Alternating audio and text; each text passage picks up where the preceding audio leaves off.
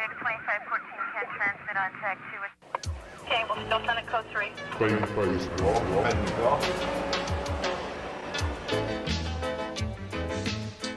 Wagwan, you sexy bastards. How is everyone doing out there? Welcome to episode 15 of the In Your House Comedy Podcast. I am the Babyface as always. This time I have something very special for you to mark episode 15. It is the second edition of the Babyface and the Goth, and this time it's a true crime special. And it's just me explaining 4 different true crime stories to him. They will include the story of Kalief Browder, the story of Jodi Arias, the story of Natalie Grace Barnett, aka the crazy Ukrainian murder dwarf, and the mysterious story of the Dilatov Pass. I've already jabbled on too much, so the only thing to do is let's hit the jingle, babies! Hit that jingle! Hello, Internet. You're listening to the In Your House Comedy Podcast with the Babyface and his fellow funny friend. Now hold on to your butts. Keep your arms and legs inside the podcast at all times. Prepare to have an autographical orgasm in 3, 2, 1. And of course, we're not doing the video this time around because, for anyone who's not aware of it, goths are very much like vampires in the sense that you know how vampires don't reflect light, so they can't be picked up in the mirror. Therefore, they can't be recorded. Pretty sure we've covered this in the last one, but Goth I haven't been a goth for like well over 10 years. That's not what the episode says. Go on to it. Look, let me show you it again. Look. The Babyface and the Goth. I think you'll find. That's me, the Babyface. A 10-year-old use Photoshop better than that. Stop being negative about my Photoshop skills. Oh my god, I feel I have to walk away. There's some tissue. This is a nice... Blow my nose at you, sir. Okay then, so what we're going to do then is just going to be... Well, actually, I suppose I should introduce you first. Everyone welcome the Goth. Once again, disclaimer, not a goth. I can't call you by your real name. I can call you by Evil Hippie, wasn't it? Yes. Yeah, okay. Evil Hippie. I won't call you by anything to the girls, just 2 of us here, so... You refer to me as you, it, he, she, boy, sir. There you go, sir. This is the most organisation I've ever had to do for a podcast, to be fair. We'll actually get some research. Yeah, I think I finished everything at like 7 in the morning yesterday. Generally. Okay, so the first story then that I was gonna say was the story of Kalief Browder. You ever heard of this one? That name does ring a bell. I think I might have mentioned this to you like a week ago or something before I was planning to do it for this. Because I wasn't planning on doing this one, and then I watched a documentary of it on Netflix. You might remember some of it when I tell you, because I think I did tell you about it the other day a bit. Let's get into the skinny. Okay. So his early life. So he was placed into the care of Child Protection Services due to his mother's drug addiction. Yes, because that's always better than a loving mother who likes a bit of snuff. They're taken off them like straight away now, or before for a while. Like if you have any crack-born baby, no matter what, it'll get taken off you and you can't see it again. Yeah, I know. Browder was the youngest of 7 siblings, and one of the 5 were given up for adoption. There's one of the 5 who were. His adopted mother, Benita, raised 34 children by 2015, included foster children. It doesn't matter. Something about the zoo for some reason. He attended New Day Academy, and the staff described him as very smart and a fun guy. In quotes, he's a fun dude, you know. Oh, they do say crazy does come in a nicely wrapped package. Don't judge him so quickly. In 2009, so it's a recent one, this is. He was charged with... Oh, this is the... before the main story. In 2009, he was charged with third degree grand larceny. Police testified that he had crashed a stolen bakery truck into a stationary car while joyriding. Wow, what a fail. At the age of 16. And he was charged as an adult though. But then So he did all that, went on probation. And then on May 15th, 2010, police apprehended him again and a friend on Arthur Avenue in the Bowman section of the Bronx. Browder said he was going home from a party. Thought the police were carrying a routine stop and frisk. But they were actually responding to a 911 call placed by Roberto Batista. That's a pretty cool name. Walks alone. Roberto Batista. A Mexican immigrant.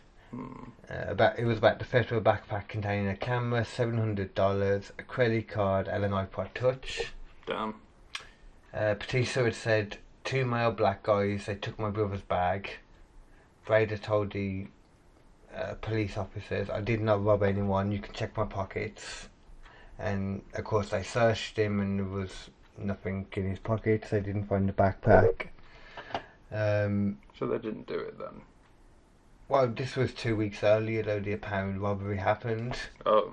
Yeah, but apparently that kind of varies though, because Batista's testimony of the date of the theft varied in between interviews and stuff. Naturally. Yeah. He's full of shit. So he was essentially arrested for I think he might have stolen a backpack.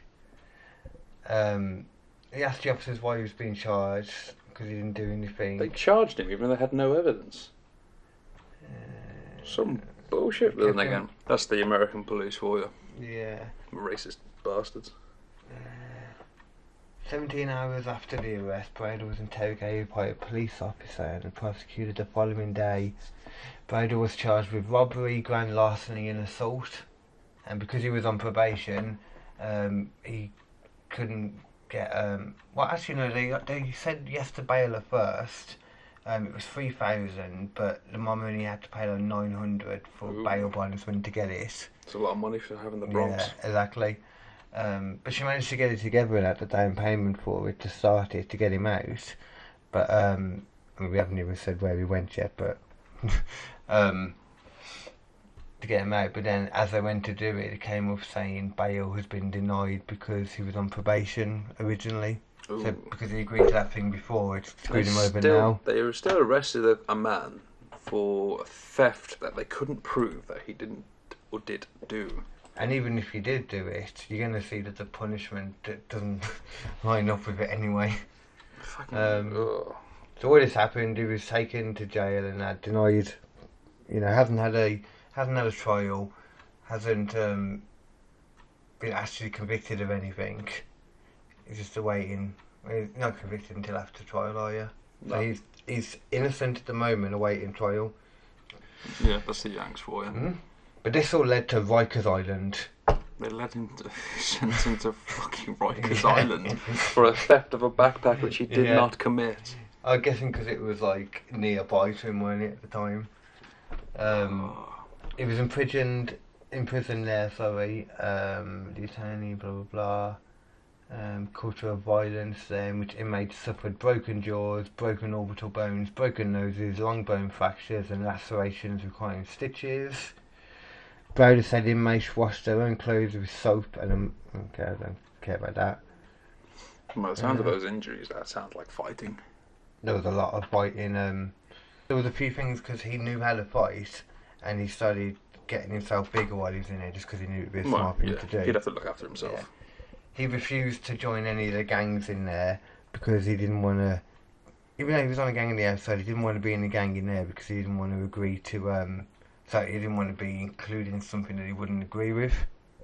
Makes sense. Yeah, which is fair enough, yeah, no, it's proper moral, but most people just don't stick to that. He fully stuck to this. Well, that's a bit fucking, I mean, usually in prison you want to get into a gang as quickly as possible, so you have some people to back your case. But he had the, inmates angry at him and also the prison guards angry at him. And they were like a whole nother gang as well. Apparently they used to get the prison inmates to do stuff. They used to bribe them with all this stuff. I was telling you about the other day, they brought in the crooked cops who literally had a kind of fight to basically a fight club. A fight club shit going on. Where they'd bring in tobacco and beer and bud. And even scalpels. A lot of luxuries from the outside. Scalpels, yeah, which is could easily be used on prison guards, but yet they snuck him in for them to use on them. It's crazy, isn't it? It wouldn't take much. I mean, a scalpel. I mean, I've only ever used them in modelling and stuff like that. But a scalpel, literally, like if you literally went to attack someone with it, you would do some serious damage. Like It's just a knife, basically. it'd be such a fine incision, but you could probably gut someone so easily with it. Mm. I mean, imagine what they can do with a shiv. Give them a fucking, fucking blade 100 times sharper than that.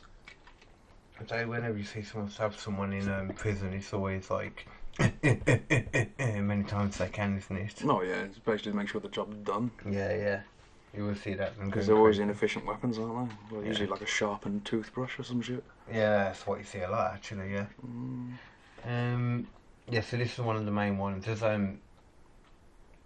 I could show you the video to this one actually, because there's video to this one.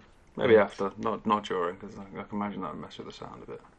That's fine. I can, if we don't talk during this much, then fine. I wouldn't recommend including it though.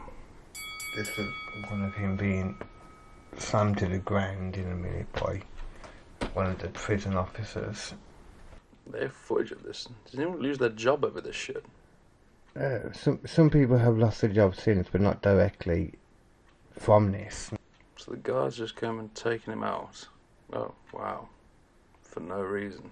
Yeah, literally you can see it, and it's just Just literally. pushed him and then knocked him to the ground. Yeah, it's just literally like out of nowhere, and then boom. You can't even claim it's a racial thing, because there's a black cop as well. That's the thing that surprised me the most. Most of the prisoners there seem to be black guys, and apparently, like, the high majority of the inmates are black as well. Wow. Yeah, I thought that was surprising. Oh, here comes his back. Yeah. Oh, we need to help you. Is he not doing anything? Stop resisting, even though we pushed you over. Stop resisting nothing. Oh, there's a fat white guy cop. There you go. Yeah, it's a problem with the American police. They're not as humane as ours are. They're just like, I mean, kids feel that just give them a lot of power. This was the one I was looking for, I think. What we'll see.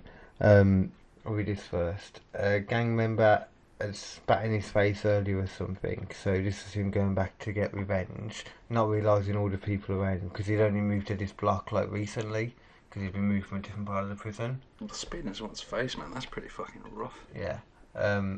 So the Khalif guy, Browder, finds this guy, you know, like after he'd spat in his face earlier, seed for a couple of hours, and then went after him, and then, like I said, not realising he was surrounded by his gang mates. That's Khalif Browder. So he went after him and said, pow, pow. Oh shit. And watch how crappy the police attempt to break it up. Wow. Proper going for him, man. It'd be a perfect opportunity to just lamp the officer. Must be real tough being on one man. It makes you angry, doesn't it, watching it? It's not even over yet, man. And they've got big things of mace and all, and they're not even using it. Wow. I mean, the kid's already fucking out of it, and you still just don't want to keep having a quick another go. Well, no, he. The one thing you'll notice is he keeps getting back up. Oh, he dipped. Like one of the maglock doors, you know. One hidden in his cell. I know Was he's that a corridor? just, they're not even like doing much to stop him, look, are they? Well, to These be prison fair, guards. They're I like, mean- just so chilled about it all. expect like to see like batons out, fucking Yeah. pepper spray, tasers on the go. They've got all that stuff on them. I mean, look at this, look. I'm not thinking I can manage to fucking open the door, are they?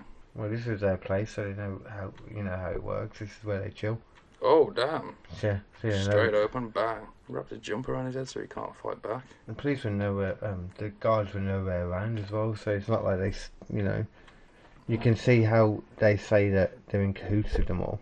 Yeah, you can see because none of the fucking guys going for the guards now. Any other prison, their guard would have had it as well. And the worst part about this was, where would you expect he should go now? Infirmary probably on the battering you just fucking took. Yeah, you would say that. You would think that, wouldn't you? He But seems alright though. I mean, he's standing. His Well, face yeah, doesn't look but- too worse for worse. he learned. He said one thing he learned early in there was how to kind of curl up in the fetal position, like into a perfect ball, to protect his head and neck and stuff and face. All his vital organs as well, probably. Yeah. So his legs and arms probably got most of the beating. Yes, after this, they took him not to the infirmary. They took him. It took him that long for the riot officers to Yeah. turn up. This And- prison needs to get shut down, man. Yeah, it's still open.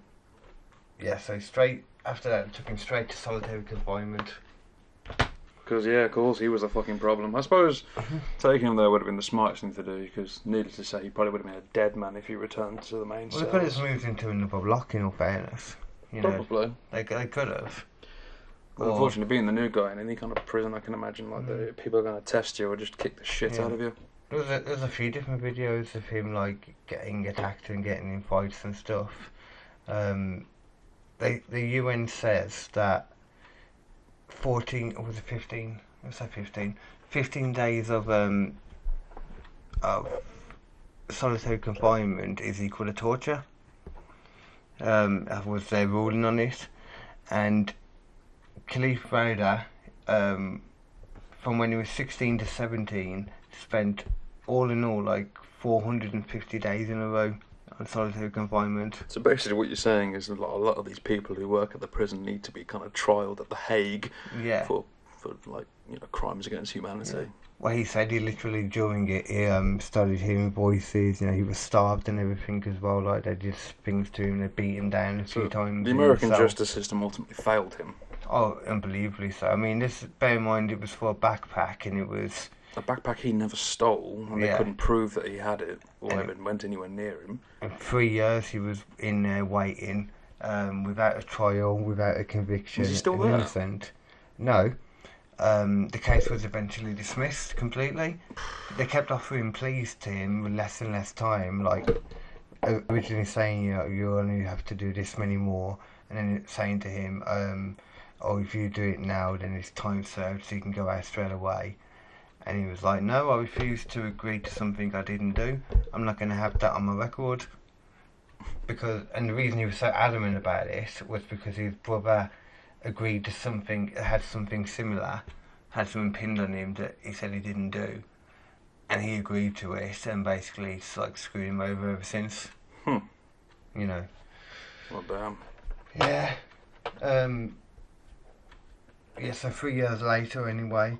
Over some shitty beat cop, like failing his identity and just literally locking him up for no reason. And the original witness as well, that said it all, they realised that he had fled the country. He wasn't even in the USA anymore, he was back in Mexico. Oh. So they couldn't even, for God knows how long, they didn't have a witness. So the whole case should have been thrown out then? Yeah. The lawyers kept constantly like asking for more time because of the loophole in the law there. But yeah, he should have been thrown that way before. They were just playing with his life, man. It got messed up. Was he able to kind of like sue the state for his mistreatment? I think he would have been able to, but the worst part about it was when did he? Trying to see when he got out. On May 29th, 2013, Browder was freed in anticipation of the dismissal of the charges against him, because Batista had returned to Mexico and could not give testimony. The worst part was though when he came out, and like I said, he got a bit schizo, like he went a bit crazy from being in solitary confinement for so long. He got depressed and all that, and ended up killing himself. What, he killed himself? He killed himself, yeah. Oh, fuck. Yeah. And let me guess, nothing's being done about this. Didn't someone lose their job at all for this shit? Let's see, in November, a lawsuit was filed. A lawsuit was filed. Doesn't give you much hope, does it? And solitary confinement for inmates younger than 21 was abolished outright. That's one thing. Too fucking right. Yeah, because that's one, you know. Developing mind and all that. Mhm. Wow. We don't need to go into all of that, basically. Yeah, he killed himself in the end. But yeah, so that's basically the story of Kalief Browder. And there's a really good documentary on Netflix that you can watch, like, to document it all. But he had so many fucked up things that happened there. That's just like the tip of the iceberg. I'm trying to keep it short, like, because we've got a few different ones to do. Yeah? Man, that's rough. It is, ain't it? For the system to fail him that badly. No one to do a thing. All because he didn't have the money to get the right lawyer. Exactly, man. Like, someone should have made the connection a lot earlier that they didn't even have a fucking witness. He wasn't even new about it. It was quite a while he'd been out. The problem is, though, the American law system is just... It varies from state to state. And some of them, they've got the best shit going on. The others, They New can't even York. fucking put two fucking paper clips together. But New York's one of the worst, from what I've heard. Yeah, because there's such a delay, in court cases. There's so many that they have like a slight loophole. Like most of them say in the Constitution something about you have the right to a speedy trial when you're ready. But their one is like when the DA is ready. So that means like once the backlog's done, then it starts. But the to hold timeframe. somebody until that backlog's done should not be legal. No, they were trying to get him to do a plea deal. That's what they were trying to do. Get him to Basically admit speed it. it up. Yeah. Oh wow, it's a shame he's not alive today to counter sue them for all the mistreatment. I someone's think his ass mum was fired. doing something like that though. His mum was doing it on his behalf. The only reason I probably wouldn't watch that show of theirs is one, because it'd probably annoy me quite a bit, and two, for a fact they got some flipping arsehole on there swinging the flipping, saying, oh, it was this happened and this happened, but it wasn't the police's fault. Someone's swinging it, so just put a positive spin on the government. There wasn't that much of that actually, but I'm sure there must have been some. Oh, for a fact that they'd skim over the gorier details. I want both sides anyway though when I'm watching something like that. I like to hear both sides still. Oh yeah, I don't agree with it. Two sides to every story, and when you need to paint a proper picture, you'd need both of them, but... It's like flat earth people are absolutely fucking crazy, but I'm still interested in why they believe that crazy shit. Well, I always thought it was just a troll at first, but then it turns out some of these people actually believe that's the just case. Some people believe anything they watch on YouTube, that's all. Anyway, so the next one then is the crazy ex-girlfriend I mentioned here. Ooh, all been there, I suppose. Jodi Arias. Put it together as we go through. So it's the story of the death of Travis Alexander. He was a travelling salesman and motivational speaker and started a relationship in 2007 with Jodi Arias. Hashtag crazy ex-stalker girlfriend. Hashtag? Really? I wanted to hashtag it. Hashtag living life, YOLO. Hashtag do you even use Twitter, bro? I need to go on Twitter though, because I need to do some of my gas stuff on there. It's a new thing I haven't done. Fascinating. Anyway, so Travis was found dead in 2007 and Jodi said it was self-defence. But let's go back to the beginning. She was born in 1977. So he was born in 1977. She was born in 1980. She liked photography. He was part of the Church of Latter-day Saints. The fuck's that? Basically the Book of Mormon. After she read the Book of Mormon, he got her to convert to Mormonism. Like a cultist. Yeah, funny enough. Come join our religion.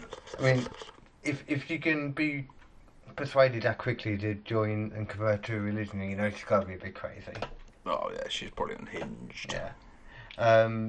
But about 5 months after she converted, Travis said to friend. So 5 months later they broke up, and Travis said to his friends that he felt guilty about breaking his no snoo rule. No sexual marriage. Ah, the Mormons believe in that? I thought they were the ones who believe in polygamy. What's that? You have more than one wife. Or was that another religion? No. Well, there's a few that believe that. I think it was maybe the Quakers or something.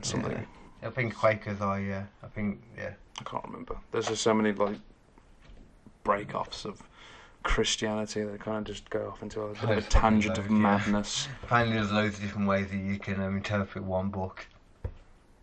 Ultimately, if you look at all religions, they're exactly the same. Yeah, it's like you don't read Harry Potter and come up with a whole different storyline of what's going on. No, Snape didn't die. He was born again after they buried him in a cave. Ron Weasley and Dumbledore were having a secret affair. Oh, that's nasty. Jimmy Savile. I think it wasn't Dumbledore gay. Dumbledore wasn't, but the actor was. So Jodi later claimed that she broke up with Travis as she couldn't trust him as he was a sexual deviant. Probably wouldn't surprise me. And a sex addict who was abusive. But they kept on banging afterwards. As you do when you break up, and then some people are dumb. Was it one of those he broke up with her, but she didn't break up with him, so it didn't count? She can call him that kind of thing though, but he's literally just started having sex. You know, he felt bad about breaking his no sex before marriage. So I don't really believe he was much of a sexual deviant. I find that hard to believe. Don't know, man. I mean, It takes you a while to figure out your jam, well, to what be you fair, want to do in the boudoir. I think that was the biggest problem with Christianity, the whole no sex before marriage thing. Is how do you know you're sexually compatible afterwards? Yeah, you don't. That's what I was saying earlier. When dating nowadays, you have sex quite early. Well, I never understand the dating these days. I mean, Yeah, sucks. well, the fact that, you know, going out there and meeting people, as you get older, doesn't seem to be as easy as it was when you were younger. Because obviously you'd meet people from hanging out, school, social clubs, social gatherings. To be fair, I find it easier now than I did say about 3 years ago. But I'm always like gigging and stuff now. So No, the last couple of girls that I've met and got anywhere with was from gigs. I always find it weird, the whole internet dating thing. You know, Oh, internet dating. the whole internet, like, you know, dating as a whole. I mean, back in the day, you know, you shouldn't talk to strangers on the internet. Stranger danger. You shouldn't get into Stranger danger. You shouldn't get into a stranger's car. You know, but nowadays, you got fucking Uber, Lyft, Yeah. and stuff like that. You literally don't even talk to. You don't use an app, and you jump in a random dude's car. But you always had it. Yeah, but that was you spoke to somebody, they were registered and everything like that. But I suppose they are still registered and everything like that. But just when you don't have a conversation with someone, it's like when when you order I Just like Eat for the that. first time. It's weird. It's like, you know, I didn't speak to no one, but yet my food turned up. Ugh. Yeah, that was amazing the first time I did that. For me, man, it creeped me out. I was like, how did he know? He just did. Anyway. So basically, the stories didn't match in regards to. Well, I don't think he did, but that's just what she's saying at the moment. So he moved to Arizona and he started seeing new people. Jodie moved back to California and she would go to Arizona every now and then.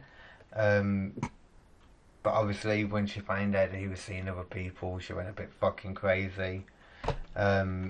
She would slash his tyres, she hacked into his Facebook account, stalked him on dates and sent abusive emails to the women he was dating. Like really threatening and abusive shit as well, apparently. Damn. And let me guess, did he have no idea this was happening? I think he did, because his friends were aware of it. Oh. You'll see why, because They knew. oh, this is a Presley freak one. He said due to her behaviour, he used to joke with his friends that don't be surprised if you find me murdered one day. Wow. He called it. Yeah, foreshadowing. Ooh. Then, to be fair, though, I mean, she's sending threatening emails to his dates. You know, going all the way from California to Arizona to stalk him on his dates. Well, this next bit is the one where it kind of takes a turn to creepy bit, in my opinion. Go on. He told his friends the story of basically once Jodie snuck through the doggy door in the house while he was sleeping and just walked around the house and looked at him. Yeah. I mean, Yeah. I suppose Snuck through the doggy door though, you know how. well, I'm guessing, because obviously, you know, when you think of like a cat flap, it's a tiny thing, they probably wouldn't be able to fit your head through, but a dog door Yeah, I couldn't understand must how be to like, do it. really, you know, depending on the size of his dog. I mean, if he had like a fucking West Highland, you know, a Westie or something like that, getting for the dog door might be a bit Yeah. difficult, but if he was like a Great Dane or something, that wouldn't be too hard. You wouldn't be able to do, but a small petite girl would be able to. I suppose. Yeah, but then again, I wouldn't crawl through someone's dog door just to watch them sleep. I would do it to freak someone out, maybe. I'd but probably wear a mask and then start screaming or something to make me feel really uncomfortable. You have to record it as well. Oh yeah. So early 2008. So not too long ago then. No, they were still banging every now and then. Oh, great. So he continued to stick his dick in crazy. He invited her to a work trip with him in Cancun, Mexico on June 15th. However, a few months later, he changed his companion for the work trip to a different female. Ooh. Yeah. And then we guess she followed them on that trip anyway. No, it doesn't say anything about that, but on May the 28th, 2008, a burglary occurred at Jodie's grandparents' house, where Jodie lived as well. Oh, a burglary. And among the stolen items was a 25 caliber automatic Colt pistol, which, you know, could be important later. It was stolen, or misplaced, or stashed. On June the 2nd, Jodie rented a car and travelled to Travis's home, and they took pictures of them having sex together, you know, prove they were still banging, the time code and all that. And on the evening he missed an important conference call that they had while they were still together, presumably. After she returned home, a friend noticed she had changed her appearance for some reason. The person she returned the rented car to noted that the floor mats were missing and there was an unexplained red stain on the front seat. They never really explained how that happened. It's ravioli.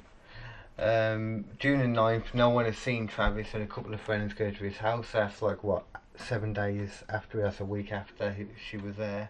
Entering the house, his friends find Travis in the shower with a lot of blood all around him. He's dead, obviously.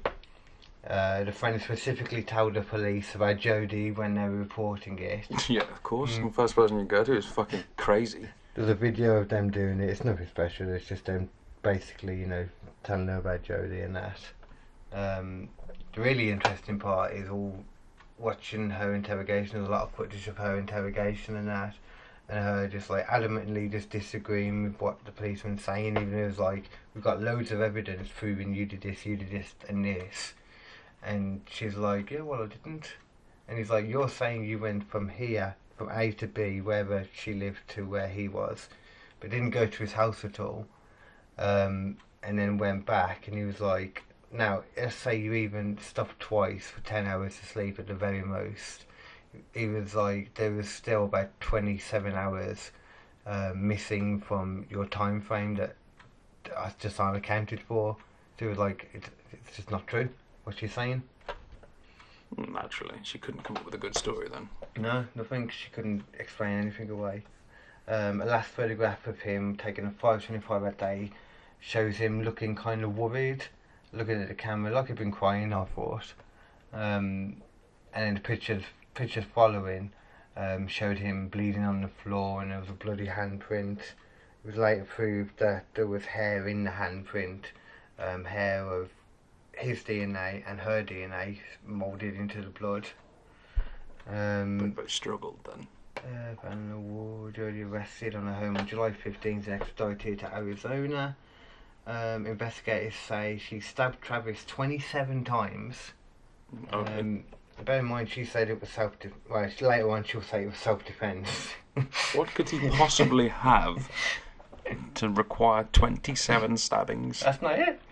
27 stabbings, slit his throat, Oh. and then, of course, dragged him back to the bedroom and shot him in the head then with a 25 caliber automatic Colt pistol. Ah, said pistol that was stolen from Grams. Said pistol that was stolen from Grams. So explained to him, she was singing to herself in between interrogation clips as well, and doing a headstand, which is really strange. Yeah. So, a little bit overkill then. Yeah. Just a little bit overkill. I mean, stabbing him, but then proceeding to shoot him afterwards. It's just a waste of a bullet. Stabbing him, slitting his throat, and shooting him afterwards. And they said he would have been alive for all of it and felt pain, like, 'cause it was all done slowly and all that. Like, she was trying to punish him, you know, almost like she was angry about Meticulously punching dating him. other people. But not the fact that he kept fucking her and fucking someone else afterwards. Probably dating other people. Maybe she was just pissed at him because, you know, she didn't like Mormonism. she could have That left. damn book! Oh yeah, because the two people came into the house. She said the two people came in originally. First she said she didn't see them at all. They were in the other room. She just heard them talking about whether they should come in and kill them. Later she said, come in and kill her. Later she said that she could tell that they were white American and one of them from the build looked like a woman. And then it was like, but you said at the beginning you never saw them, you only heard them. She was like, yeah, well, you know. And then changed her mind that she didn't say that. Ooh. Just a load of bullshit, you know. She pleaded not guilty to first-degree murder, but later admitted to killing him via self-defense. DA sought the death penalty, but the prosecutor said she killed him in a jealous rage. She said he was abusive and possessive, and she killed him because he was going through and he was beating her and all this crap apparently. I'm guessing she looked completely fine though. You know. Yeah. Well, she would later say that one thing she wishes her defence did was track down this guy who apparently saw her covered in bruises after one time when he had beaten her, the Travis. But I was like, that doesn't prove anything just because a guy would have seen bruises on your body. First of all, you got to believe him. And then it's like, wait, how do we even know that came from Travis? You know, it's like, that doesn't mean anything. That's just crazy. Crazy does as crazy is, mate. She spent 18 days testifying on the bench. Just her, being asked questions by each of them. 15 hours of jury deliberation resulted in Jodie being found guilty of first-degree murder. May 23rd, sentencing phase. The jury was unable to reach an unanimous decision, so they brought in a second one on October 20th, 2014. But they deadlocked 11-1 in favour of the death penalty. So because of that one person, she didn't get death penalty. It was down to the judge to decide, but death penalty has to be unanimous, so that was off the table. Wow. But she was sentenced to actual life in prison on April 13th, 2015, without the possibility of parole. Wow. And then a rapper produced a music video about her raising awareness for PTSD and domestic violence. Wait, in favour of her? Yeah, saying about her story and having a flirty conversation with her. It was weird. Never heard of the rapper.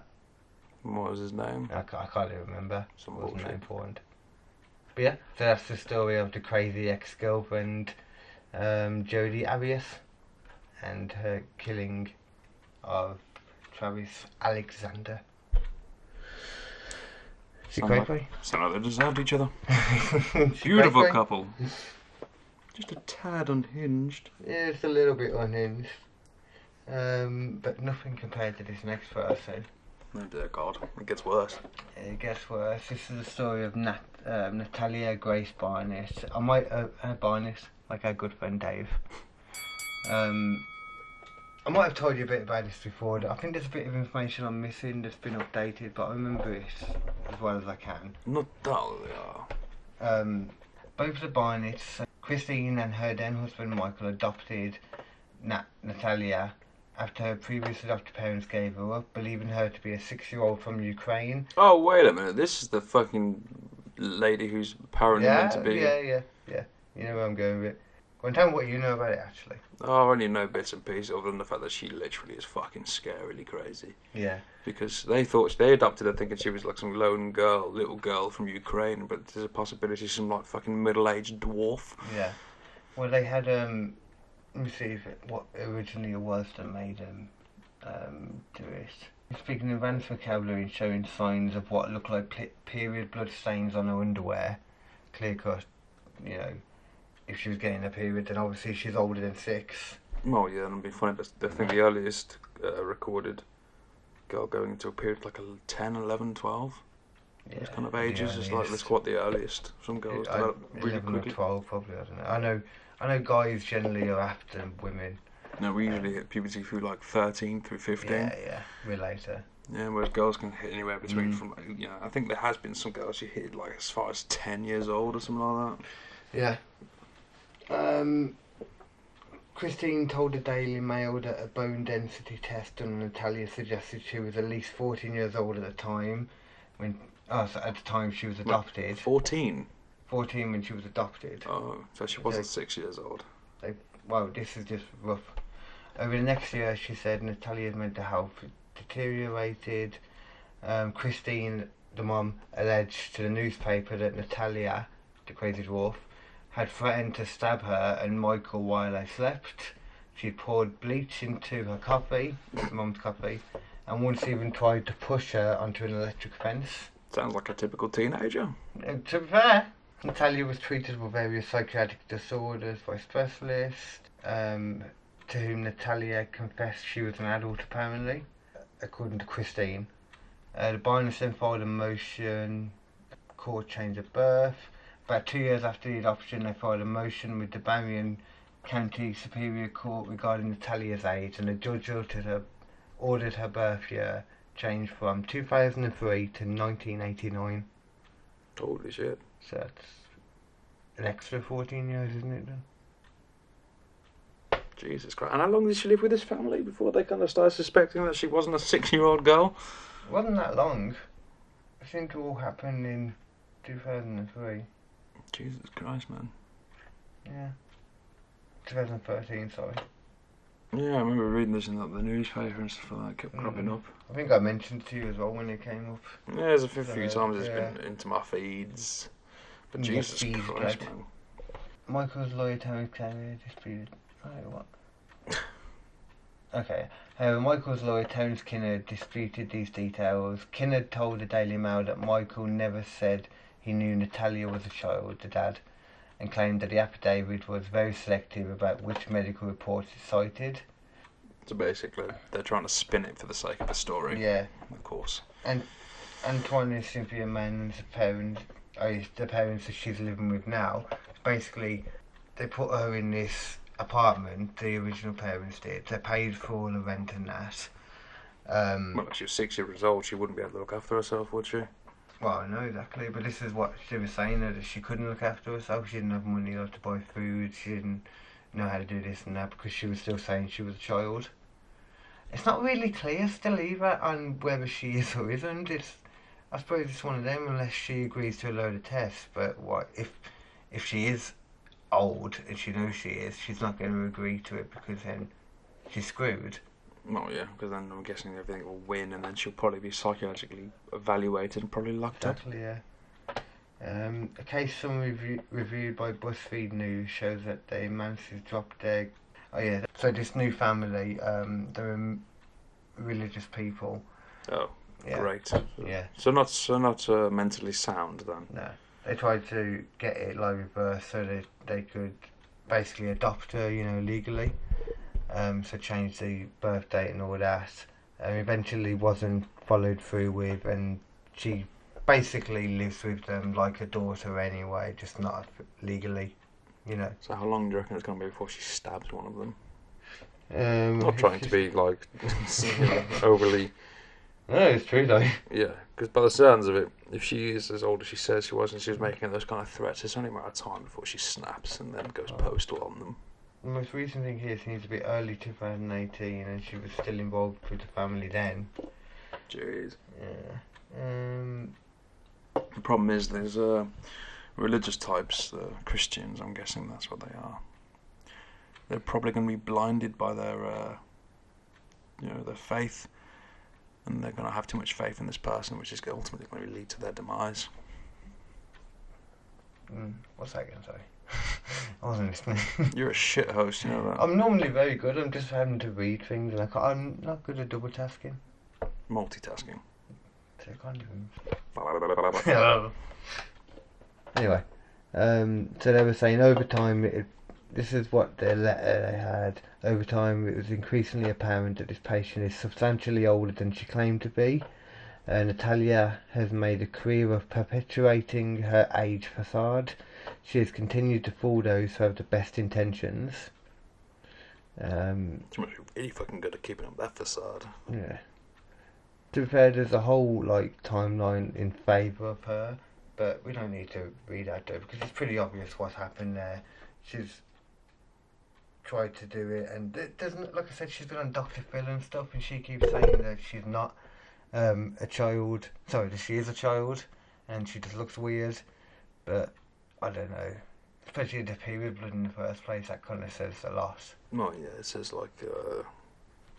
definitely teenager to adult kind of age. And I'm sure already I said she had pubes and stuff as well. Once again, girls do it develop Yeah. earlier than men, so it's not unlikely. But not that early. But yeah, not at 6 years old. Yeah. Unless she's literally some kind of fucking wonder child. Just literally. It does happen, but... Yeah. Nah, I'm really leaning towards the fact that she's lying about her age and order, so she doesn't have to work or anything like that. Apparently, during a police interview, the dad admits to change N's age to 22 despite knowing she was a minor. However, that's been disputed since, and he said that was fabricated. So, I mean, nothing basically. So even though all the details are getting a bit blurry. They had to pay £5,500 bail after being charged with 2 counts of neglect for leaving her. Even though it's a bit murky though, like they legally changed So it they then, still so they can't- shouldn't have to. Well, if they legally Weird. changed it, then that means she's old enough to look after herself, and shouldn't she be like kind of like arrested for Yeah. Well, she could just claim that she doesn't know any, but for certain, which she might not. In all fairness. Ultimately, what the government should do, or the legal system, should literally just force her to take some Yeah. kind of like DNA test. Imagine that though, like never knowing how old you were. The concept of you wouldn't be able to tell how old you were. It'd be weird, wouldn't it?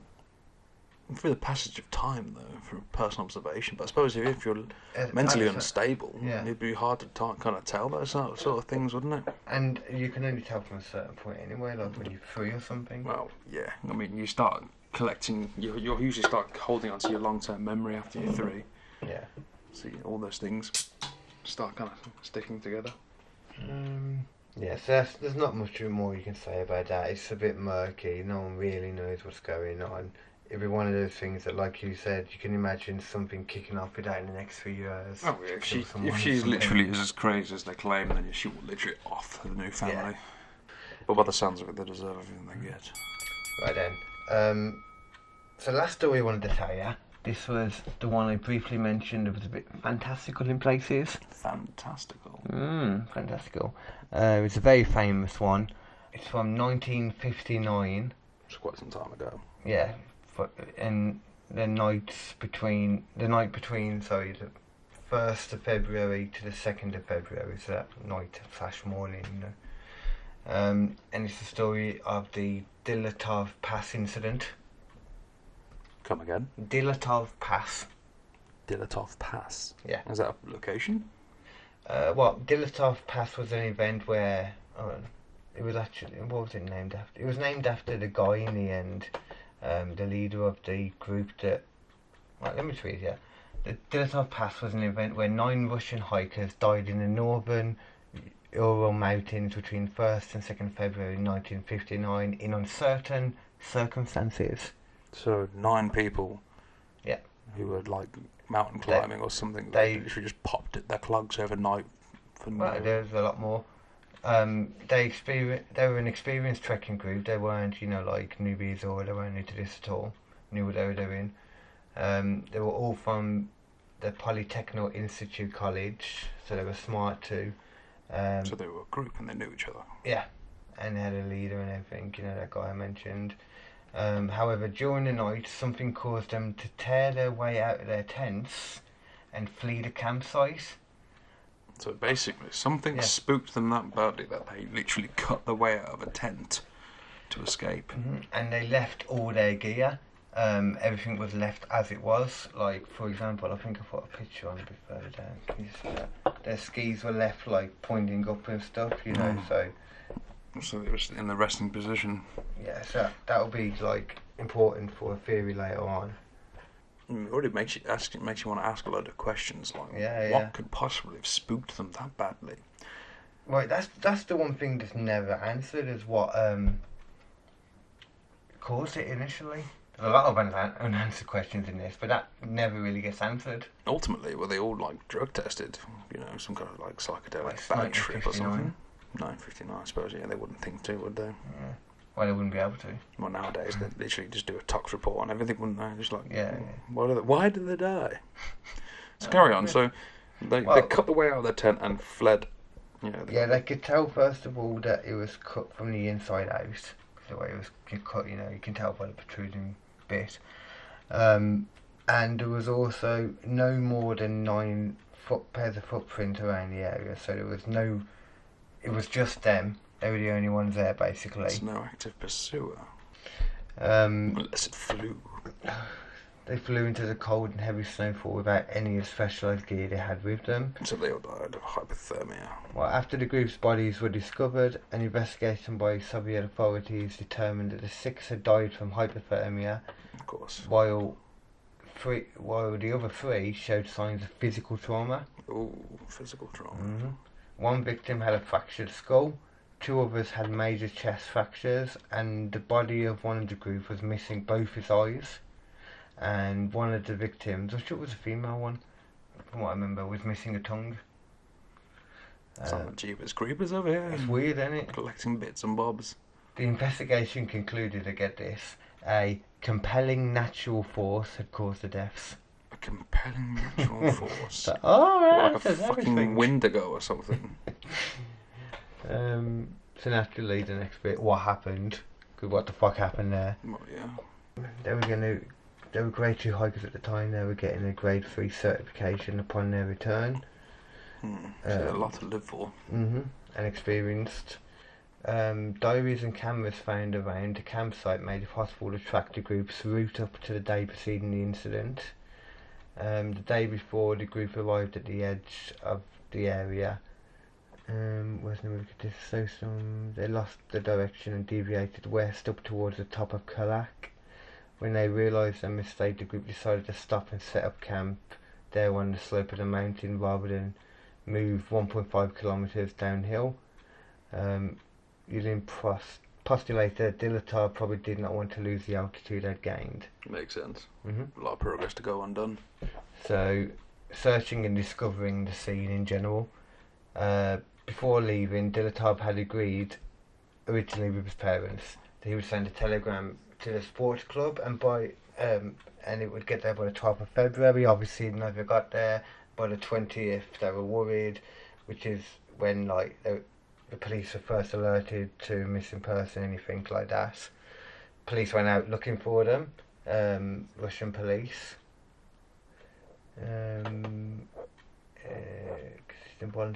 Later, the army and militia forces become involved, with planes and helicopters being ordered to join. On 26th February, the searchers found the group's abandoned and badly damaged tent. The campsite baffled the search party. I think this is the good paragraph here. Mikhail Sharavin, the student who found the tent, said the tent was half torn down and covered with snow. It was empty and all the group's belongings and shoes had been left behind. So they ran out and didn't even grab their shoes. They were in that much of a hurry that they cut themselves out without even grabbing their shoes or socks.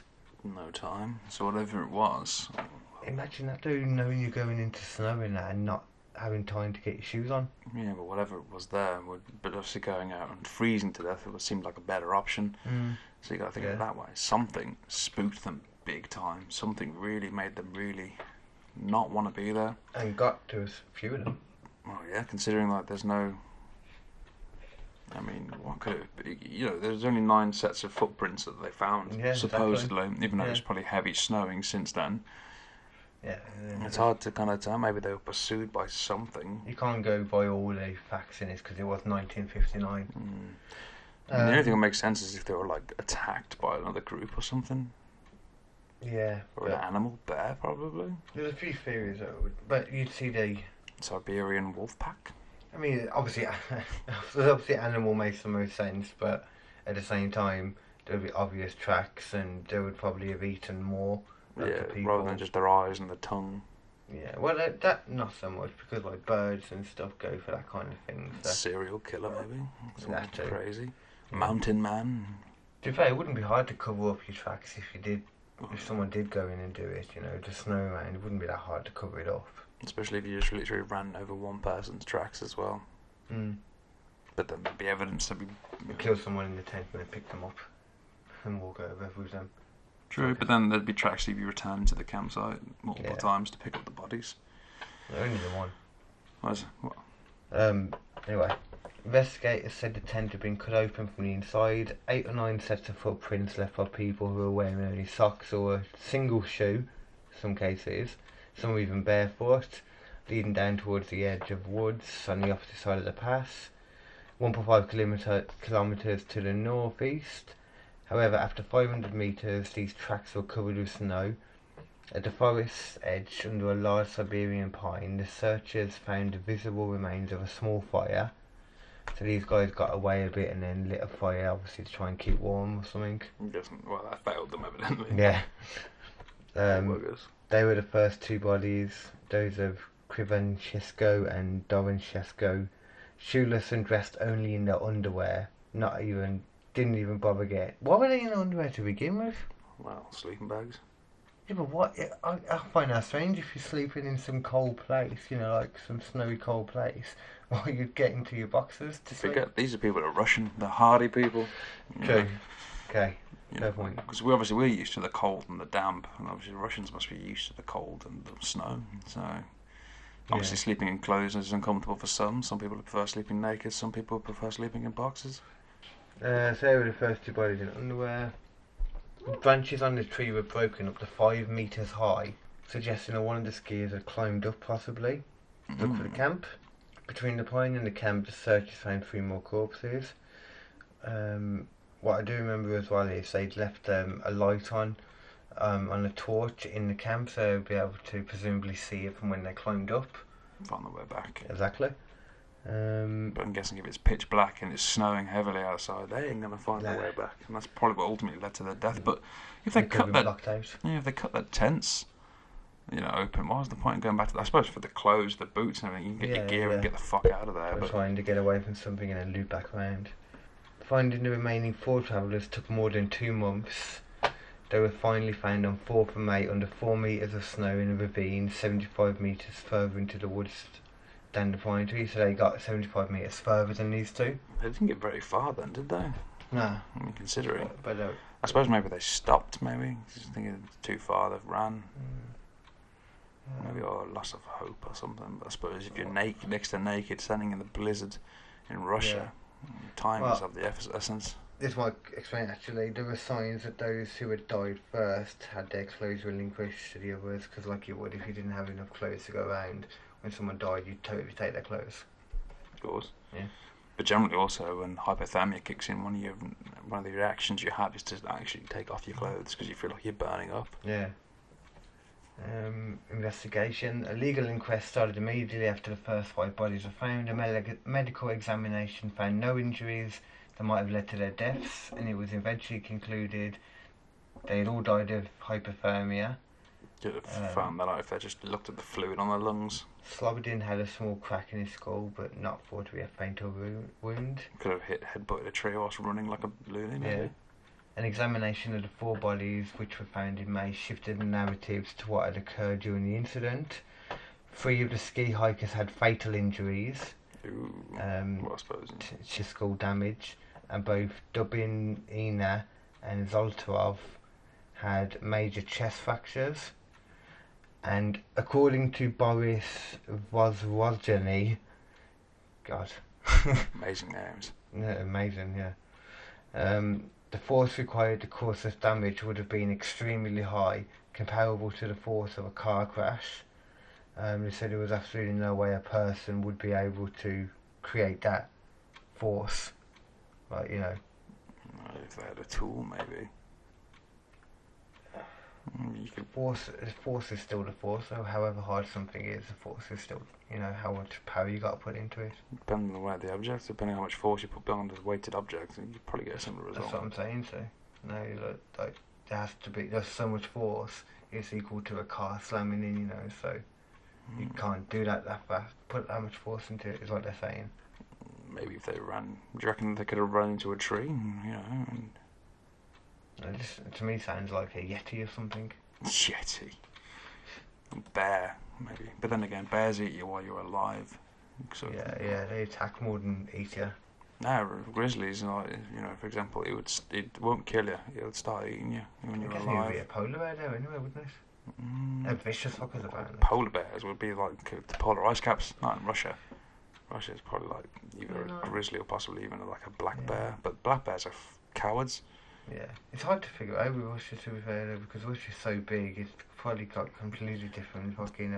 Then you said, a few bits were missing, eyes, tongue. I mean, the eyes are probably going to be eaten by birds or something. Possibly, yeah. But depends how they were removed. If they were removed perfectly, kind of suggests maybe a nutter.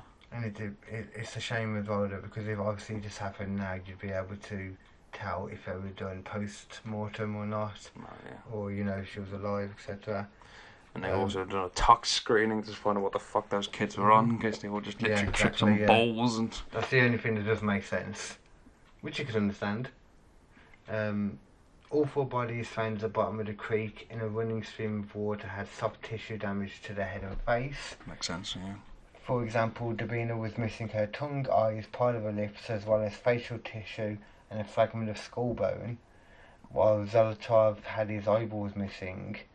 Alexander They could have been eaten by small was missing his wildlife. eyebrows. Ooh. V.A. Bordzerny, a forensic expert performing the post-mortem examination, judged that these injuries happened post-mortem due to the location of the bodies in the stream.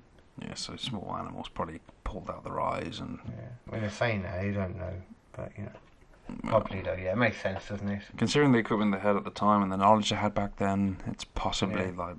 it was inconclusive nevertheless. There was initial speculation at the time that the indigenous Mansi people, reindeer herders local to the area, had attacked and murdered the group for encroaching upon their lands.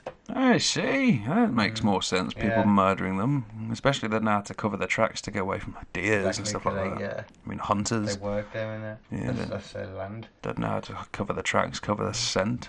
So, Several of them were interrogated, but the investigation indicated that the nature of their deaths did not support this hypothesis. Only the hiker's footprints were visible, and they showed no sign of a hand-to-hand struggle. And like we said, the power was just too much. well, yeah, there'd be defensive wounds if they were being Yeah, attacked yeah, by exactly. somebody. And there was just too much power that would be possible from a person. I mean, yeah, obviously there might be exceptions like a Brock Lesnar, maybe, or Braun Strowman. Well, you think of it this way: if you're like a native person, or you're for example a deer herder and like tribes and stuff like that, you're naturally going to be doing more from a young age. So it's possible. I mean, if they're handling deer, there could be probably some burly men and women. So Yeah, definitely. I mean, you wouldn't be your average person today, like a person who sits on the couch every evening time. This would be like a guy who like who's resting, probably fucking lifting some logs and shit, building a Okay. fire, and being Russian, probably lifting that fucking massive oak fucking barrel of vodka to his lips. Yeah, I was going to say, point of vodka. Journalists report, no offence to Russian people out there, anyone listening, like you have the freedom to listen to the internet. Journalists reporting on the available part of the inquest files That's the day the Russians decided to hack Carl's Yeah. podcast. claim that it states that 6 of the group members, so it's going over it again, 6 of the group members died of hypothermia and 3 of fatal injuries. There are no indications of other people nearby. The tent had been ripped from within. The victims had died 6 to 8 hours after their last meal. Traces from the camp showed that all group members left the campsite of their own accord on foot. So they all ate together Mm-hmm. 6 hours before they died. High levels of food. Drugs! Yeah. It's gotta be. Someone tripped the Yeah. fuck out. High levels of radiation were found on one of the victims' clothing. Radiation poisoning could be, but I don't think so. I mean, it can cause you to go like crazy after a high exposure, but they'd have to be exposed to a lot of very quick radiation poisoning. The release. Deer hunter. The release documents. The release documents contain no information about the condition of the skiers' internal organs. They just had nothing about that for some reason. Shit, fucking forensics. Yeah, I was 1959, I guess. You could have found out if it was drugged, possibly then. They Well, opened it up there's and there was no- a big wad of like white stuff in there. Yeah, but it was 6 hours ago. It probably would have Yeah. passed with the. I mean, after you eat food, it's usually like 7 hours for something to go straight through your digestive tract. So Yeah, they might not have realised what they were doing though, they might have took way too much. Well, Just OD'd instantly. maybe and they didn't stuff. know they were taking it. Someone drugged them. Maybe. And still went badly for one person then. No, yeah, one person knew exactly what was happening and still freaked the fuck out. Yeah. But then again, I suppose there's 8 other people freaking out, cutting their way out of their tents and running off into the forest. You'd probably join them. It's so easy. We shan't go about down that route. But, yeah, mob mentality, maybe. Yeah. But I don't know if for them to cut their way out of the tent, it suggests something was in the tent with them. So a person climbing into each one of their tents makes sense. Could it be ghosts? Something to do with some kind of ghost for some reason? You don't know what happened in the land before. There's no Many such thing as people were ghosts. indigenous. There's no such thing as ghosts.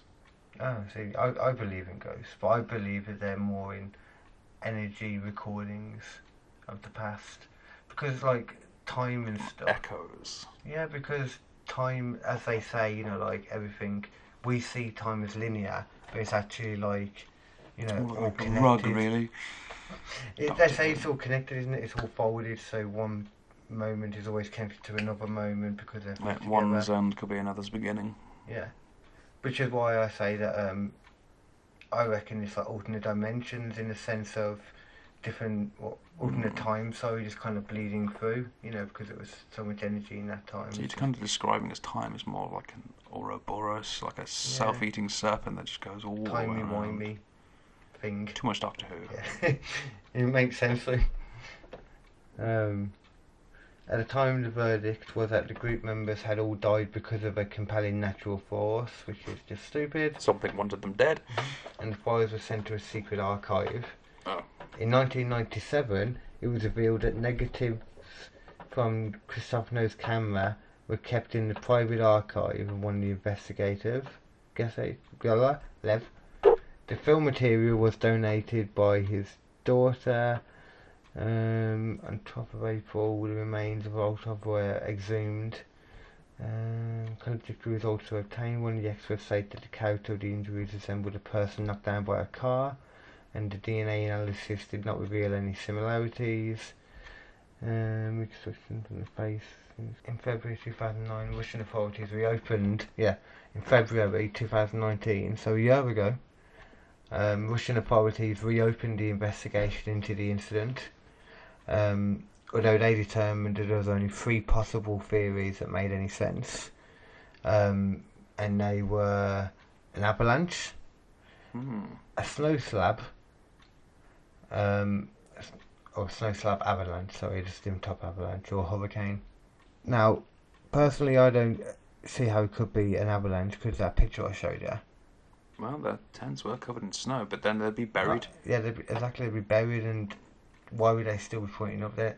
Like, you know, you look at the photo and the skis would be knocked over as well. Yeah, it's not like they're super buried at the bottom, so they would just knock it straight over. I suppose that would warrant them getting out the tents quite quickly. Yeah, but it just doesn't explain the skis still though. Yeah.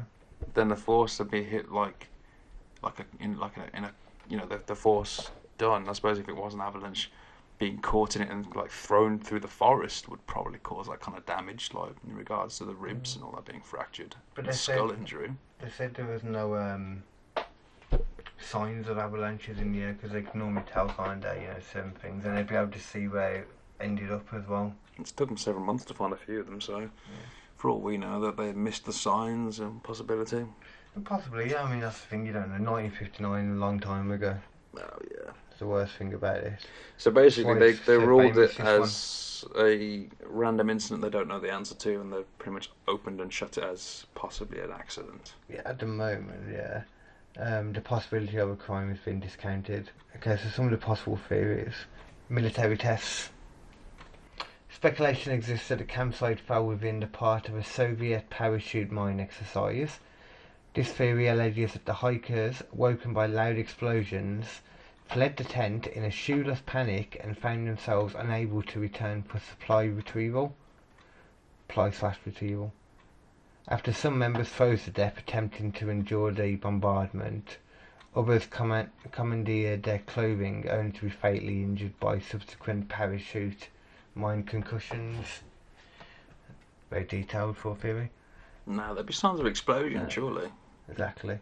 There are indeed records of parachute mines being tested by the Soviet military in the area around the time the hikers were there. But then I suppose blasting someone into a tree or something like that would probably be more feasible in regards to the injuries some of them suffered. Exactly, yeah, and it makes sense they wouldn't make a big point about it. Oh yeah, we killed some. And that Roman would people. warrant you wanting to get the fuck out of your tent Yeah. as quickly as possible. Yeah, they create heavy internal damage with comparatively less external trauma, like the hikers had.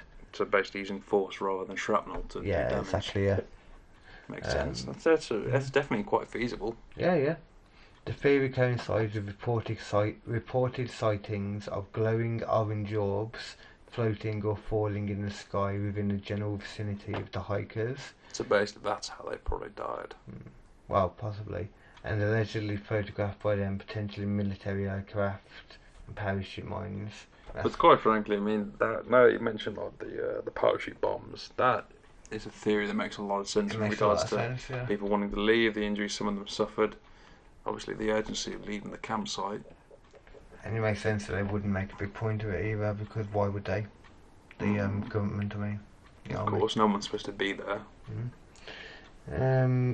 A similar theory alleges the testing of radiological weapons and is partly based on the discovery of radioactivity on some of the clothing, as well as the bodies being described by relatives as having orange skin and grey hair. However, radioactive dispersal would have affected all the hikers instead of just some, We wouldn't be selected Yeah. unless it was like some kind of new energy-based weapon. and the skin and hair's coloration could be explained by a natural process of mummification after 3 months of exposure to the cold and winds. Yeah, that makes sense. Being Yeah. kind of mummification by preservation, almost, isn't it? Another theory is paradoxal undressing. I don't know what this means. I read it yesterday, but International Science Times posited that the hikers' deaths were caused by hypothermia. Yeah, paradoxical undressing is when you feel like you're burning up. Just to strip down. What you mentioned earlier. Yeah. Which can induce a behaviour known as paradoxical undressing, in which hypothermic subjects remove their clothes in response to perceived feelings of burning warmth. Yeah. It is undisputed that 6 of the 9 hikers died of hypothermia. However, others in the group appear to have acquired additional clothing from those who had already died, which suggests they were of a sound mind enough to try and add layers. Yeah.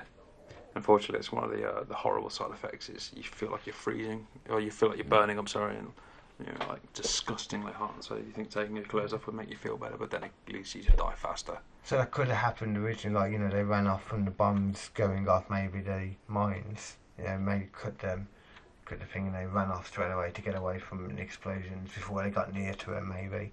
Well, my guess is, like, once they started freezing, once you hit that point of hypothermia, generally the end's quite close. It's usually the later stages of hypothermia. That's the thing, once they got there and like that kind of thing started happening, and a few of them died from it, they were like, oh shit, so they're taking the clothes, adding layers, and then more succumb to it. I'm guessing obviously taking a few t-shirts and boxes of a few dead people isn't really going to bolster you against the cold, so they're ultimately doomed. And eventually they get got anyway, apparently, even the survivors in the end, Well, yeah, Last the survivors. clothes were probably damp.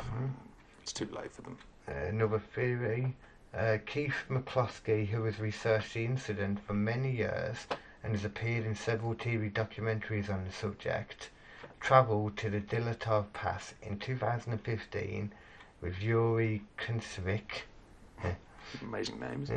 of the Dilatov Foundation and the group. And at the Dilatov Pass, he noted there were wide discrepancies in distance quoted between the 2 possible locations of the snow shelter where Dublina, Kalabtravzoltrov and blah blah blah were found, the cold ones. A location was approximately 80 to 100 metres from the pine tree where the bodies of Dushenko and Krivensko were found, and the other suggested location was so close to the tree that anyone in the snow shelter could have spoken to those at the tree without raising their voices. So it sounds like it's just much closer, a lot closer together than we realised.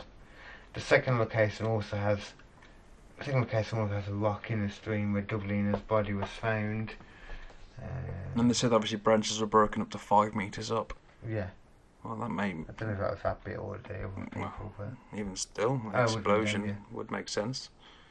True. But obviously snapping the trees off to attempt to build a fire before sucking to the cold makes sense Especially if also. it came down from If the they sky, had been like parachuted in. mines or whatever they said. But wouldn't there be evidence of, like, the parachute?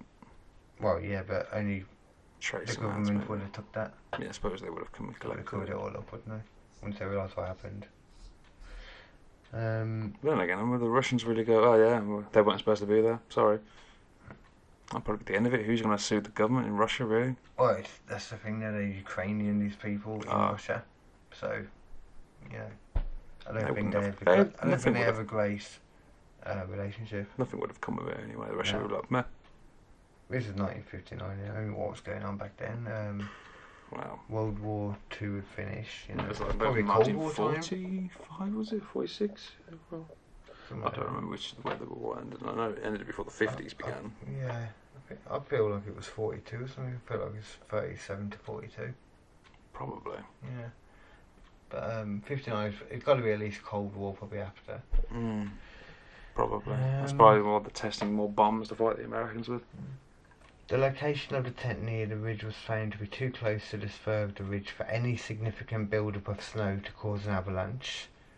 Furthermore, the prevailing wind blowing over the ridge had the effect of blowing snow away from the edge of the ridge on the side where the tent was. This further reduced any build-up of snow to cause an avalanche. The aspect the lack of snow on top of near the top of the ridge was pointed out. So avalanche is ruled out as Ruled a out possible realistically, method yeah. of death. Also noted, Lev's boss Evgeny Okishev, who was the deputy head of the investigative department of the Slerdox Oblast Prosecution Office, Okay. was still alive in 2015 and given an interview to former Kemerovo prosecutor Leonard Pushkin, in which Oskar stated that he was arranging another trip to Pass to fully investigate the strange deaths of them all. Evgeny also stated in his interview with Leonard Pushkin that Klinov, head of the prosecutor's office, was present at the first post-mortems in the morgue and spent 3 days there, something Okishev regarded as highly unusual and the only time in his experience that it happened. So some high up guy basically went to a post-mortem and it never normally happens. Very suspicious. Donnie E., who investigated and made a documentary about the incident, evaluated several other theories that are deemed unlikely or have been discredited. They were attacked by Mansi or other local tribesmen. That one made sense at some point for a little bit. Local tribesmen were known to be peaceful and there was no track evidence of anyone approaching the tent. They were attacked and chased by animal wildlife. Possible, but no. However, there were no animal tracks and the group would not have abandoned the relative security of the tent. Yeah, to be fair, if it was wolves, they could just stay inside. But if it's a bear, I mean, a fucking big bear. I feel like a wolf could get in as well, though. A pack of wolves, maybe, yeah. I mean, but then, I don't know, would their claws be strong enough to pierce, like, a nylon tent? The thing is, though, the fire should scare them off. What it's for. So, the chances are, and I can't imagine a pack of wolves would have been enough to scare 9 of them, because obviously 9 humans versus like a pack of wolves can be huge. High wind, another theory, high winds blew one member away and the others attempted to rescue the person. Naked? Nah, they wouldn't do that. That one's well ours. Well, the argument against it is a large experienced group would not have behaved like that, and winds strong enough to blow away people with such force would have also blown away the tent. And the rest of them. Then it's like, yeah, fair. Yeah, that was just an argument possibly related to the romantic encounter that left some of them only partially clothed led to a violent dispute. About this, Iker states that it is highly implausible. By all indications, the group was largely harmonious and sexual tension was confined to platonic flirtation and crushes. So yeah, basically, one of the other theories was that some of them were fucking and some of them didn't take too kindly to that. Yeah. Okay. There were no drugs present and the only medicinal alcohol found intact at the scene. Used for cleaning wounds, probably. So you're telling me, well, they didn't find any drugs, but they didn't say they performed a tox report. That's what I was going to say. The drugs were already taken. They wouldn't be able to tell, like, if they redid it in the 2015 one, they wouldn't be able to tell then. I don't think. They say that you can usually, like, if it's hard to find traces of drugs, you can usually check, like, the fluid in someone's eyes. That's meant to, like, retain quite a bit for a while. The one didn't even have eyes, remember? Yeah, I suppose. But the parachute bomb seems to be the biggest indication of actually what happened. The rest of these theories just seem a bit too far-fetched. Furthermore, the fight could not have left the massive injuries that one body had suffered. Unless you push him off a cliff, maybe. Well, he wasn't at the bottom of the cliff though. CNN coverage, and you can tell normally. Oh, not CNN. CNN are useless. They're not that bad. It's just Trump that hates them. No, CNN is extremely biased. It's fake news. It's fake news, okay? Fake news. Yeah, I'd probably agree with him in that one. That's probably the only thing I'd ever agree with him on is CNN's bullshit. This is real news. CNN is nothing but fake news. It's the best news out there. Is not what I would say. I am the best news. I'm the tech team champion. If anything, that guy should probably be put in prison. Fucking Trump's probably going to try and screw so many embargo fucking issues. He got away with his impeachment thing. Yeah, it's like it's almost like he said, you're impeached. No, I'm not. Basically. Uno reverse. You're like, what the fuck? Damn it, he's bulletproof. I reckon he's going to get voted in again this year. Well, yeah, I mean, he's starting shit with Iran, so the possibility is that he'll probably use that to keep himself in power. It's not a shit, but a lot of, the dumb Americans, which is who he's aiming it towards, a more racist one, love America, blah, blah, blah. I appreciate that. The patriot. Yeah. The patriotic types would probably appeal more to America. Woo! My issue is when I come to voting now, I don't agree with anyone's points. Because you've got to remember one important factor. The politicians, they're legally allowed to fucking bullshit. Yeah. Ultimately, that's all they ever are. I mean, just a few things you should trust in life, and lawyers and fucking politicians. It's alright, I'll give it to about when I'm 55 and I'm a successful comedian, and then I'll throw my hat in the ring of politics and, just change the world before I die. Why not? The day you try and do that is the day I'll probably end up killing you. Criminal cases open at the end of February. It was closed 3 months later, having concluded that the spontaneous power of nature was to blame. The spontaneous power of nature. After all that, they managed to get that answer again. So basically, ultimately, they learned fuck all from reopening the case the second time around. The Soviet-era investigation remained classified until the 1970s. This might have been the first one, maybe, then they were talking about there. History's big mysteries. It rhymed. History's big mysteries. Questionable deaths, missing people. I think that's just... For many years, this explanation was far from satisfactory, as it failed to explain why the adventurers had rushed out into the freezing cold, wearing only underwear and without shoes, nor did it address why several of the group had suffered broken bones and skulls. Some 75 theories have been put forward. 75? Jesus. Yeah. I'd like to say they're only looking into the top 3. Even though one of the top ones is two of them is Avalanche, slab avalanches and hurricane. There's no evidence of a fucking hurricane. Nah. There's no chance of it being an avalanche because they said that before. Remember? I'm pretty sure I would probably go with the parachute bombs. That's at the moment the only thing that matches up with all the the injuries, the reason they'd flee so urgently trying to get away. This is a person who did loads of stuff into it and read up loads, and she got her own theory and stuff. It says Theodora H. We'll go with that. Because I ain't even going to try and pronounce that name. Are you trying to? Hadjevska. Theodora Hadjevska. And what she thinks.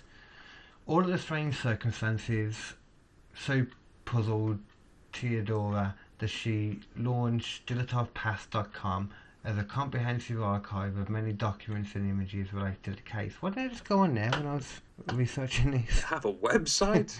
Oh God. Wow, a website for something that happened so fucking long ago. Born in Bulgaria, she's one of the only few people who has taken the time to translate many of the Russian files into English and created a database for everyone to use. In an email interview, what's that again? Could you really call that an interview? Or just a Q&A session, I suppose? Back and forth? Well, I suppose if you're doing an interview, like someone's asking you questions and you're doing it just via email, then you could call it that. I really couldn't call it that. It's more of an online chat, isn't it? Yeah. An online conversation more. Yeah, that probably sounds more right. But, in an email online conversation, Hadjevska, Theodora, says the information is publicly available either by ineptitude or more ominously by design doesn't fully explain what happened to the hikers.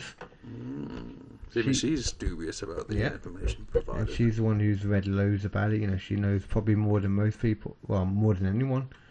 She's also far from convinced that the government is trying to truly solve the case rather than using half measures to pacify families who are still yearning for answers.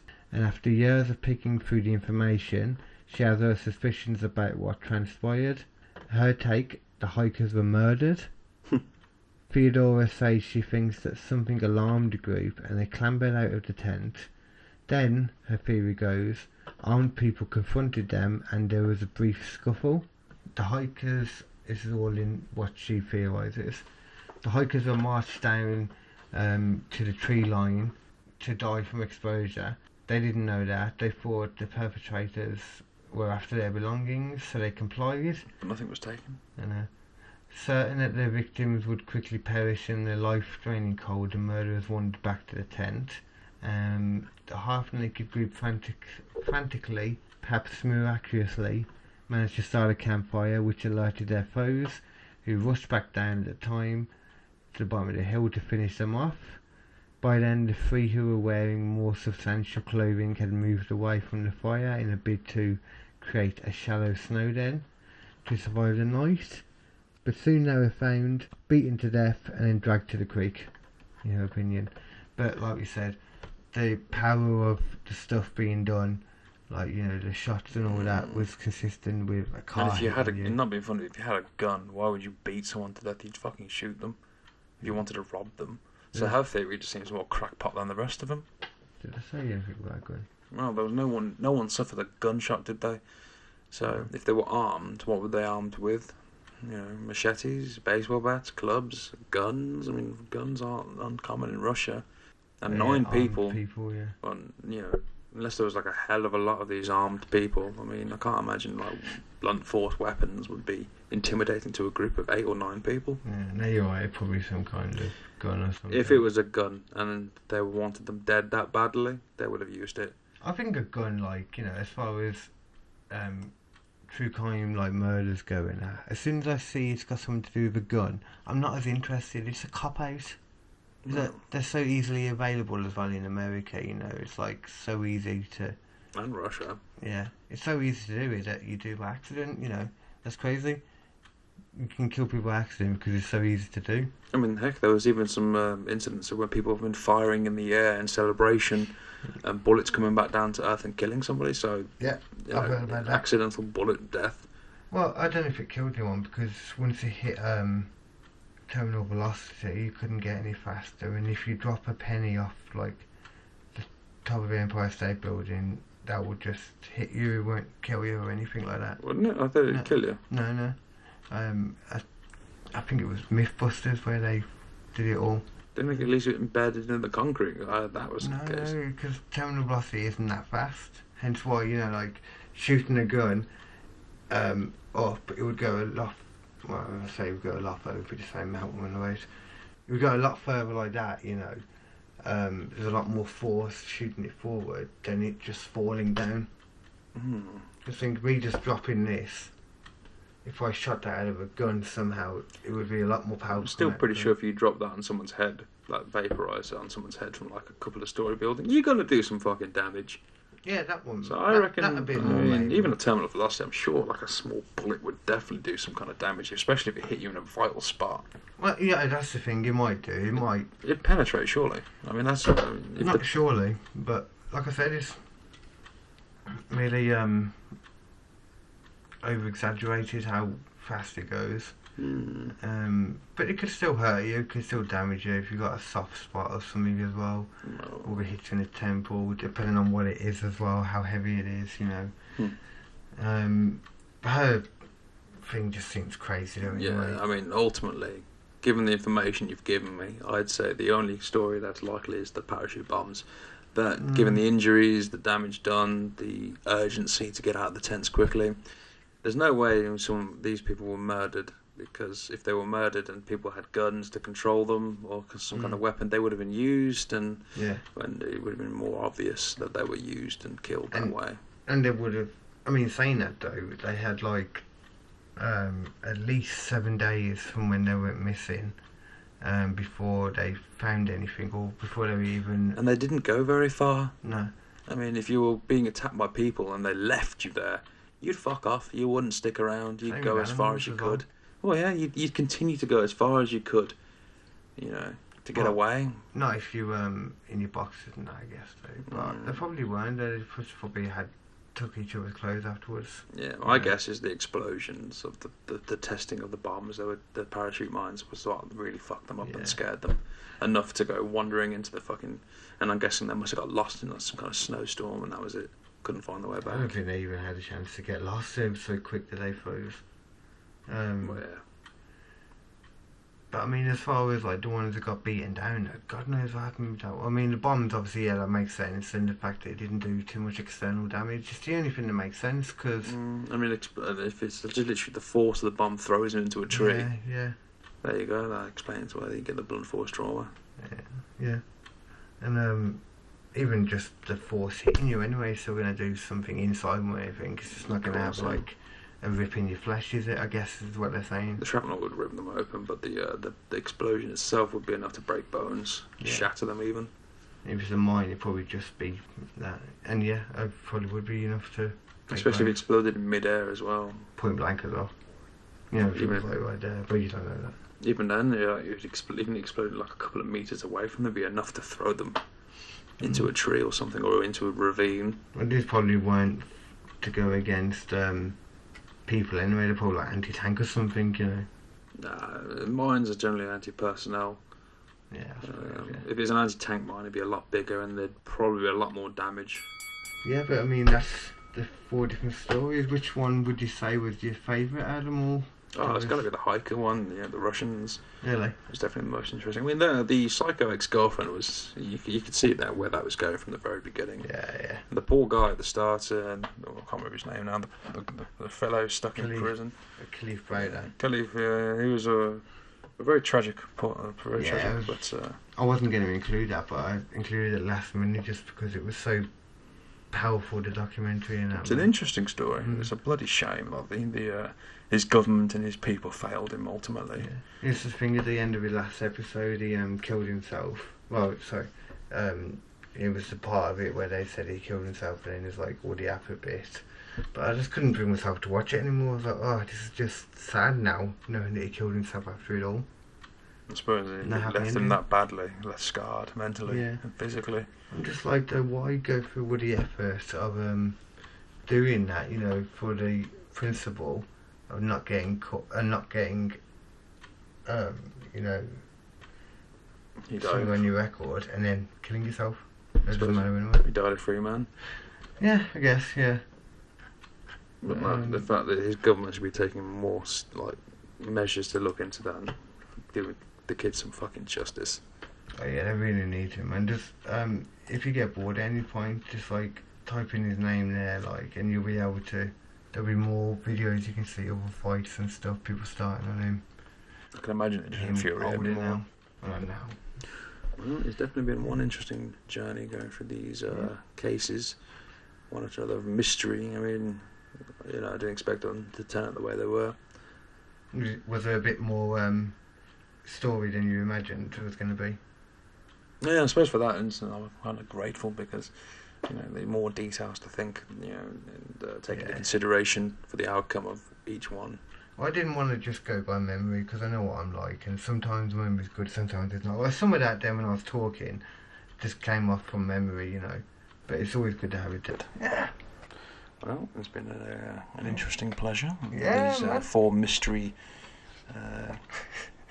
historic and mystery kind of the tantalising true crime podcast, tantalising true crime special. There you go.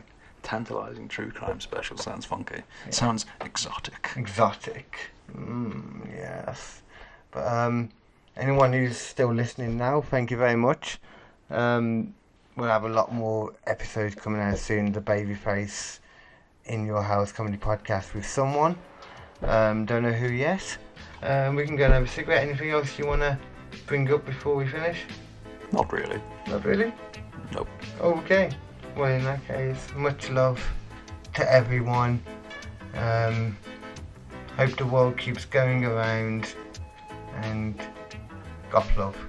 I don't know. Be careful. It's a jungle out there.